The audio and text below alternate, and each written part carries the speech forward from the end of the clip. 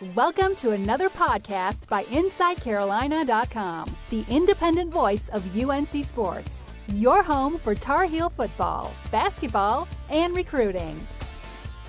This is Jon Seiglie here with Don Callahan for the UNC Football Recruiting Podcast. Don, the weather's kind of terrible outside, but that's not going to stop us from talking some UNC football recruiting. And to get this one started, we're kind of going to do this in a little bit of a different format. We're going to try to make this a little bit more of just a back and forth conversation. So, just to kind of get this one started off, Don, what do you feel like talking about? I think the elephant in the room, is it? Or maybe it's a couple elephants in the room, are the pair of commitments UNC added towards the end of last week since our last time of you and I talking. The one we kind of anticipated a little bit, more or less. The other one, I don't want to say came out of nowhere, but I'll just ask you, when you saw Inside Carolina report that Nick Fulwider had verbally committed to North Carolina, what was your first thoughts on it? Well, I was actually a little bit surprised that he committed at this time. I thought that Carolina was his leader coming out of his visit, just given what he said. Carolina didn't really have that, there wasn't that one particular school that I felt you could kind of steal him away. It wasn't like there was an Alabama or an LSU or one of those just super traditional power schools that you kind of worry about. And, they're the ones that the kid might wait until basically signing day to decide. But I was surprised that he went ahead and pulled the trigger now. I wasn't anticipating it. What were you hearing from your sources? You posted the story at Inside Carolina that the visit did go well, but I didn't get the sense that really anyone was anticipating him to go ahead and just commit. Yeah, just take a step back for those who haven't been following it. Nick is a defensive end out of Georgia, Sandy Creek High School to be exact. Sandy Creek, I would say almost every year has at least one or two Division I prospects. UNC actually had a commitment from a kid, Corey Banks, for a while from Sandy Creek, and he ended up flipping to South Carolina, or maybe it was somewhat of a mutual thing, but more or less it was kind of a flip to South Carolina a couple weeks before signing day. But yeah, I had some of the similar feelings that you did. I felt like the most telling quote that he gave me post-visit was that I asked him, just from some of the things he was saying, I was getting a feel that the vibe that North Carolina might be his leader. And whenever you get that sort of feeling, you got to ask the question. And so I said, hey, would you classify North Carolina as your leader? And his response was, I got to sleep on it. And so I thought that was kind of interesting. You don't normally, I guess, hear that. But, just as you said, the teams that North Carolina was battling out for, he said that he still wanted to take official visits to Vanderbilt and Arkansas. Obviously, Arkansas both of them are SEC teams, but Arkansas, their coaches are a little bit... They're a little bit higher. They're a little bit higher in the hierarchy than Vanderbilt, but it's not quite on that upper echelon. True, but also their coaches are a little bit on the hot seat with just their production, the last couple of years, particularly this season. So, and then also he has really, a lot of kids say academics, but really I'd probably say 50% of them truly value academics as much as they lead on. So I felt like Vanderbilt was probably the bigger threat to North Carolina. So it was interesting to me that he still didn't take his other official visits to North Carolina was his only one. So, but yeah, the timing of it was, I don't want to say I was surprised, but I thought he was still going to at least kind of wait a little bit longer, maybe take a couple more visits before he did anything. Yeah, Vanderbilt, if he is interested in academics, if he's sincere in that, yeah, Vandy is a great school. So that's interesting, though, that just from a football perspective, that they could be considered a rival. Personally, I would kind of not feel great if a football prospect chose Vanderbilt over Carolina, but it happens. I'm sure it's happened at some point over the history. Mm-hmm. Yeah. I wouldn't have been surprised. Especially since he's from Georgia, so he's in the heart of SEC country. If you're in Georgia, you want to stay in the SEC. but you want good academics, Vanderbilt is a good place to go. But obviously he felt a lot more comfortable at North Carolina, and a lot of that had to do with the coaches, and really valued North Carolina's academic reputation. And Yeah. just, I guess he felt, and completely understandable, he felt like North Carolina's ceiling as far as a football program was higher than Vanderbilt's. Yeah, I mean, yeah, I would definitely agree with that assessment. Carolina blue shades off even. But you mentioned his program down there in Georgia. At Georgia, they go 1A through what, 6A is it? Is their classifications? They changed it up recently, and I can't remember what the change is. It might be 6A. Gotcha. Well, I mean, I was kind of bearing the lead there anyways. What I was going to ask is with his high school, you mentioned that they routinely put out very highly rated prospects that go and play Division I football. Do they play in that highest level? Do you know that off the top of your head? I don't know off the top of my head. I was just checking, and so they do go to 6A. Okay. Or, yeah, 6A. Or no, is that 7? That's 7A. I'm sorry, 7A. I don't know what level he is off the top of or what level Sandy Creek is off the top of my head. They're really actually not having a very good year this year. I'm not sure if they made the playoffs. If they made the playoffs, they made it by the skin of their teeth. Oh, man, don't tell me that. Just talk about how good his program is. And I'm sure you know where I'm going with kind of the setup questions here. Georgia routinely is one of the top producing states in the entire country for college level athletes. So the fact that Nick does come from that state, to me, I count that as a pretty big positive. Even if he is a 3-star on Scout, those are the type of guys that maybe can fly under the radar a little bit, but really have productive college careers. You've seen a lot more of his tape than I have. Does he give off that vibe, you think, that, yeah, this is a kid that you could see really producing kind of down the line there? Yeah, I mean, I think he's a little bit of, you kind of have to wait and see to see how he develops. When I was watching his film, and I first watched his film, I guess, during the summer when he was planning a visit. He unofficially visited in early June, and that was just more to kind of get a feel of what type of player he was. But then I didn't truly kind of break it down until he committed. I broke down a few of his games, and I'm not saying he's on this level, because this player I'm about to mention was a 4-star recruit who was one of the top recruits in North Carolina. Jalen Dalton is a guy that he kind of reminds me of a little bit, because Jalen was recruited as a defensive end, very athletic but very raw, and he obviously at North Carolina has developed into a defensive tackle, kind of grown into that defensive tackle. And I wouldn't be surprised if that's the same path that Fulwider ends up taking. He might start out his career at defensive end, but then just as his body starts to develop, he starts to fill out. I could see him definitely playing inside for North Carolina. See, I didn't get the sense really from his film that he might have the frame to play inside, but I can see him maybe being like on the pass rush specialty. I don't know what they call it now. They used to call it the diesel package for a while, and I don't know what the coaching staff is using now, but I could kind of see him as that. I don't know if necessarily if I mean, and I'm not obviously a college coach or the expert on recruiting, but I would wonder if he has the frame to really hold up, like especially against the run on early downs, if he's going to move inside. Yeah, I mean, he's going to have to bulk up. But, I mean, I think if you were to watch Jalen Dalton's senior and junior film, you probably would have the same sort of opinion of him. Nobody ever was talking about him as a defensive tackle at all. And Jalen was way more athletic and way more explosive than Fulwider is.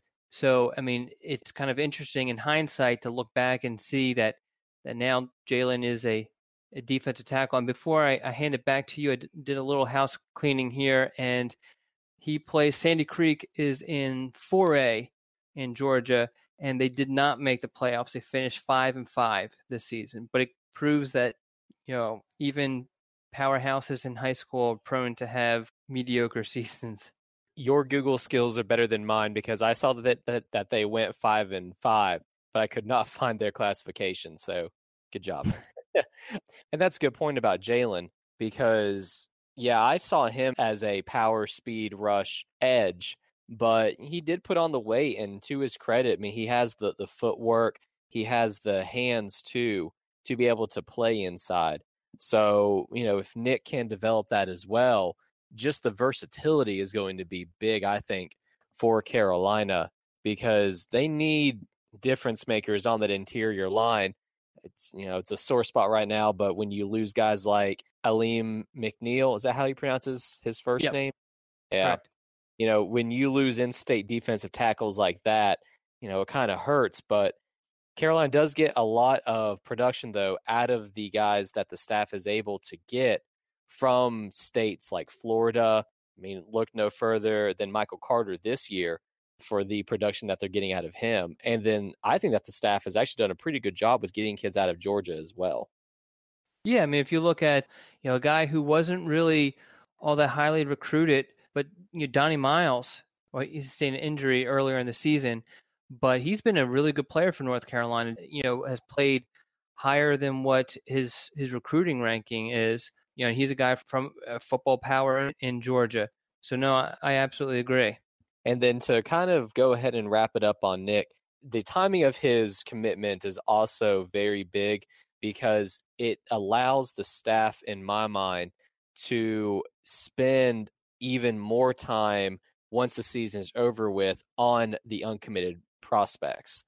The staff throughout the year, and you tell me if you've gotten a sense of this that's different, but I've always kind of believed that Coach Fedora prefers to do his heavy lifting in recruiting over the summer, especially before the season starts, and then in January and February. So by having Nick commit now, theoretically, it should open up more time for them to get even more prospects and potentially find some hidden gems during that January-February window.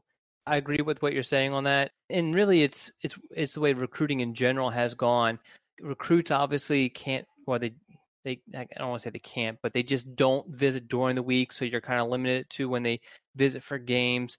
And when you visit for games, you're one of 100 recruits who are there, on campus. Even if you officially visit and your visit obviously spans the 48 hours, the coaches spend a good chunk of that 48 hours focused on the game that they're getting ready to play or they're playing or they're coaching in. So the preference and I guess in a perfect world, and obviously we don't live in a perfect world, Fedora's preference is to host recruits on official visits after the season. So that will allow them to spend as much time as possible while they're on campus for their official visit. And we're going to take a quick commercial break. When we get back, we will be discussing Carolina's other commitment from last week. Some brands offer you low finance, or cashback, or servicing. Renault don't do ors.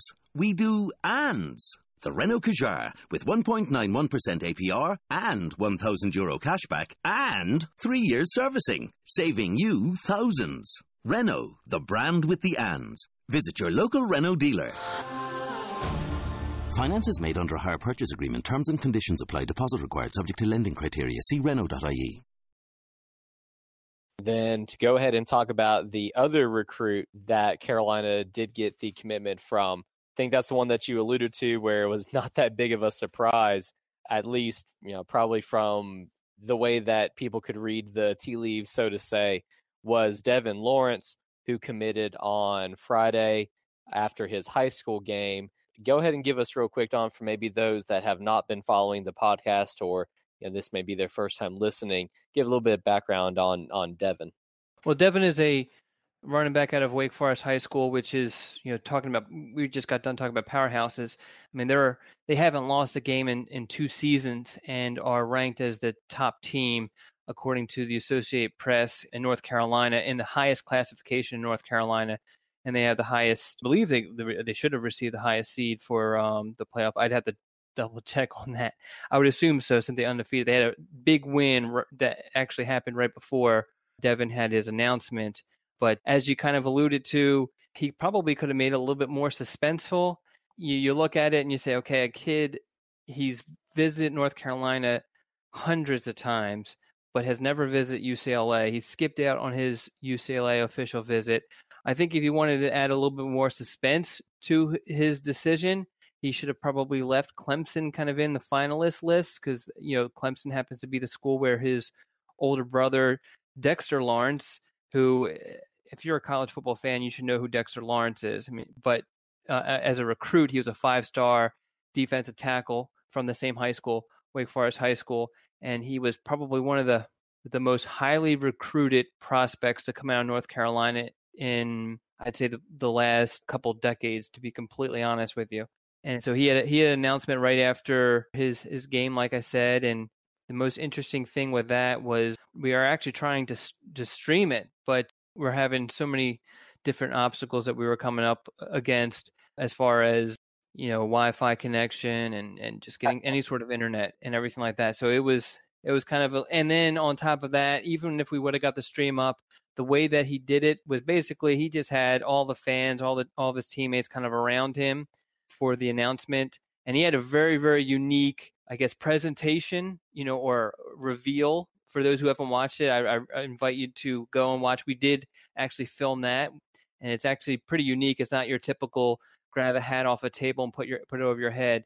I mean, him and his family and Wake Forest High School did a really good job of being creative with the actual reveal. What did you think of when, without giving it away, for those who haven't had a chance to watch it, but what did you think when you watched the video? Yeah, I was going to tell you, good tease there. Don't give the whole thing away, but personally, I didn't have a whole lot of suspense on it. I was just kind of wondering, what they were going to do. And like you said, it was very unique. I really enjoyed it. We talked about it a little bit in the podcast on the Monday of that week. So last Monday, that it has happened before where a kid will commit to a school having never done his actual official visit. But I think the example that you used, I forgot the guy's name, but it was someone that was from North Carolina. Draney Boyd. Yeah, that's right. Yeah, Boyd, who he never visited North Carolina officially, ended up selecting the Tar Heels. But that's a different situation from where if Devon was going to commit to UCLA, a little bit of a different animal there. We're talking about Boyd, who grew up in North Carolina. He had the connection to the state. He had been to Carolina on unofficial visits. And then Devon to potentially go across the entire country to UCLA. I didn't see it happening, personally. Yeah. I don't think anybody really did. I mean, I can't think of a great word for it, but when a lot of people made the crystal ball entries right, like the day before or the day of selecting North Carolina, it was just one of those kind of like, duh. I mean, that's where he's going to pick. Yeah. But that goes back to, I think that if he would have kept Clemson as one of the finalists, that would have at least kind of been like, all right, well, maybe he'll end up, because he's visited Clemson a bunch too. Oh yeah. With his 5-star brother down there.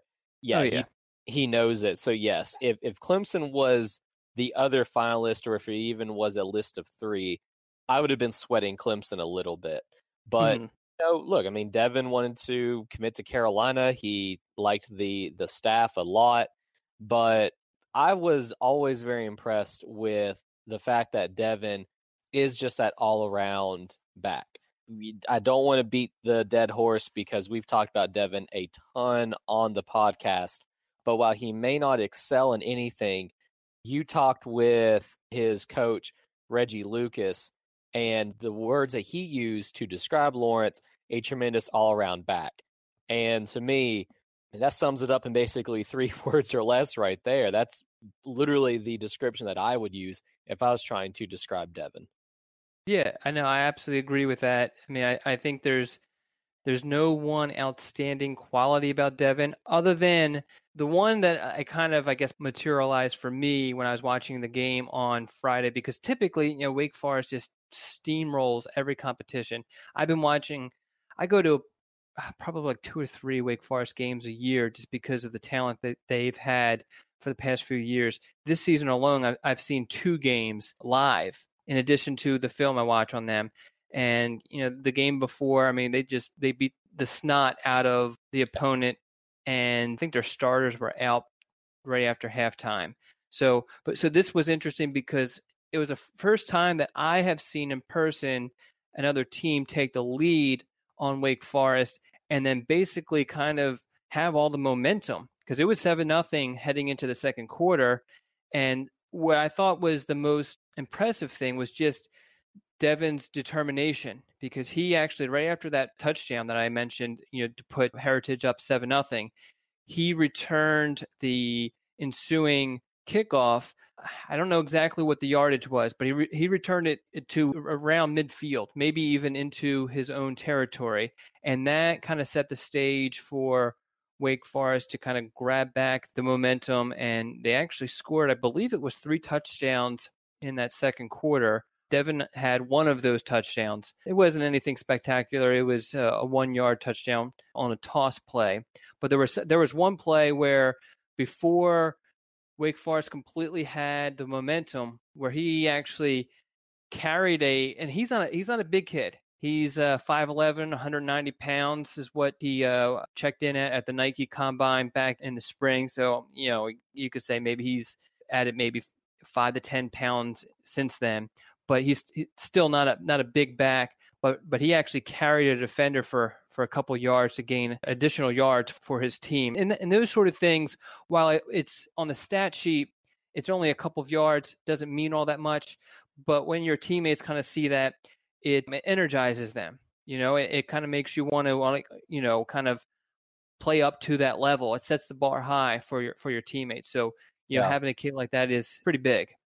Well, and I got the sense, too, for those that want to read the full article, which I would strongly recommend, the comments that his coach had about Lawrence, I got the sense that Devon is also just one of the real leaders on that team and is going to really go that extra mile to give his team the best opportunity that they can to win the game. Yeah, I mean, it just speaks to, his heart, basically, and that's something that you can't measure, you can't quantify with a stopwatch or with a measuring stick, but it's something that every coach would tell you that they want within their football players. Absolutely. And like I said, Devon's solid. I mean, his numbers were pretty good coming out of Nike. Good enough, actually. I shouldn't say pretty good. I mean, they were great. Nothing flashy, nothing that just stood out, but they were good enough to get invited to the opening, which is a pretty big accomplishment. But yeah, I mean, that determination is absolutely huge. I don't want to sound like we're blowing too much smoke here about Devon, because I don't really see, though, that he's going to be able to come in as a true freshman and contribute. Mostly that's just due to his size. You mentioned that he's 190. He may be closer to 200 now, but he's just not a big back at this point. In Carolina's system, I think he's going to be asked to be more of a power back that Carolina has not had really in recent years. And so I envision him as having that redshirt year, getting into the college strength and conditioning program, really getting bigger, stronger, faster. And then maybe we'll see him as a redshirt sophomore, get a few touches. And then that redshirt junior year is where I think Devon can really start to produce for the Tar Heels. But I would say, though, a lot of that depends on North Carolina's running back depth chart, because, this season, because of the injuries, unexpected injuries, UNC has really had to rely on Michael Carter a lot more than it probably envisioned a year ago. So, I mean, there's that too. I mean, you get a couple of injuries, then you're playing guys that you never intended on playing. So you never know. I think what's going to be interesting now, though, is, North Carolina wants to sign at least one more running back. At one point, they were considering signing a third, but right now they're kind of leaning against that. So it's probably going to just be 2 unless something unforeseen occurs. So now North Carolina can kind of sink his teeth in some of these other guys that are pretty high on the board. Or any of those guys really kind of jump out at you from what you've read or what you've seen from them? Honestly, not a whole lot. There is the blanking on the name. I know that there's a 3-star local kid that's in North Carolina that they're looking at. Let me see if I can pull up. You talk about the kid from Charlotte Catholic, Mylan Howard? Yes. Yeah. Howard. Yeah. And now he could develop into a running back, and he plays running back at his high school, the same high school that Elijah Hood played at. But North Carolina is now kind of evaluating him as a potential A-back, and then they just feel like he's just a dynamic player. And that means that he could get some reps in the backfield also. And I mean, really, the whole idea of you bring in a kid you think he's an A-back and he's going to play the slot, but TJ Logan was a kid who was thought to be purely an A-back, and I think for the majority of his, if not almost, I would say 98% of his college career, he was a running back for North Carolina. Yeah, he definitely grew into that role. I mean, there's the 2 4-star kids, Salahuddin and Letty Brown, but unless something breaks differently in their recruitments, I don't see Carolina landing either of them at this point. Obviously things could change, but I think if the staff is going to take someone, I would like to see them go after like a solid in-state kid that can develop and potentially contribute a little bit further down the road. But we shall see on that one. So we've already gone about 30 minutes into this, Don. Let's go ahead and start wrapping it up. What are some of the stories? I know that you posted a couple of ones on the board over the last day or two. So what's coming down the pipeline? Well, the stories that I definitely feel like people should look into is, as we kind of talked about a little bit, I thought the comments from Devon Lawrence's coach were pretty telling, gave you a good idea of not only Devon as a player, but also North Carolina's recruitment of Devon. So I thought that was a really interesting story. Nick Fulwider, we have his Q&A, after his commitment. We ran a story Tuesday on Luke Tenuta, who's a kid that has visited North Carolina a couple times, and he actually said he has a top 2, wants to take a couple official visits before deciding. And then we also caught up with DeAndre Hollins, who's a kid that, we talked about a couple podcasts ago, Jace Ruder, and just how we actually had him on. And we got to talk to Jace Ruder about his confidence level and his chip on his shoulder. And DeAndre is, I don't want to say they're similar in that, but DeAndre has a lot of confidence. And it's not one of these, he just says things. It's one of those where when he says it, you can tell that he believes it. So he touches on his season, and he actually had a special visitor at his game this past week. He has pretty high expectations for the rest of his senior year, and he also updates on what's kind of going on with his recruitment, what visits he has coming up, and that sort of thing. So I definitely would urge everybody to check those stories out. That sounds good, Don. We'll go ahead and wrap this one up then. Like we mentioned, to get the full scoop on those stories, check out the InsideCarolina.com Tar Pit Premium Message Board. Thanks a lot for coming on this one, Don. No problem. Thanks for listening to InsideCarolina.com, the independent voice of UNC Sports, your home for Tar Heel football, basketball, and recruiting.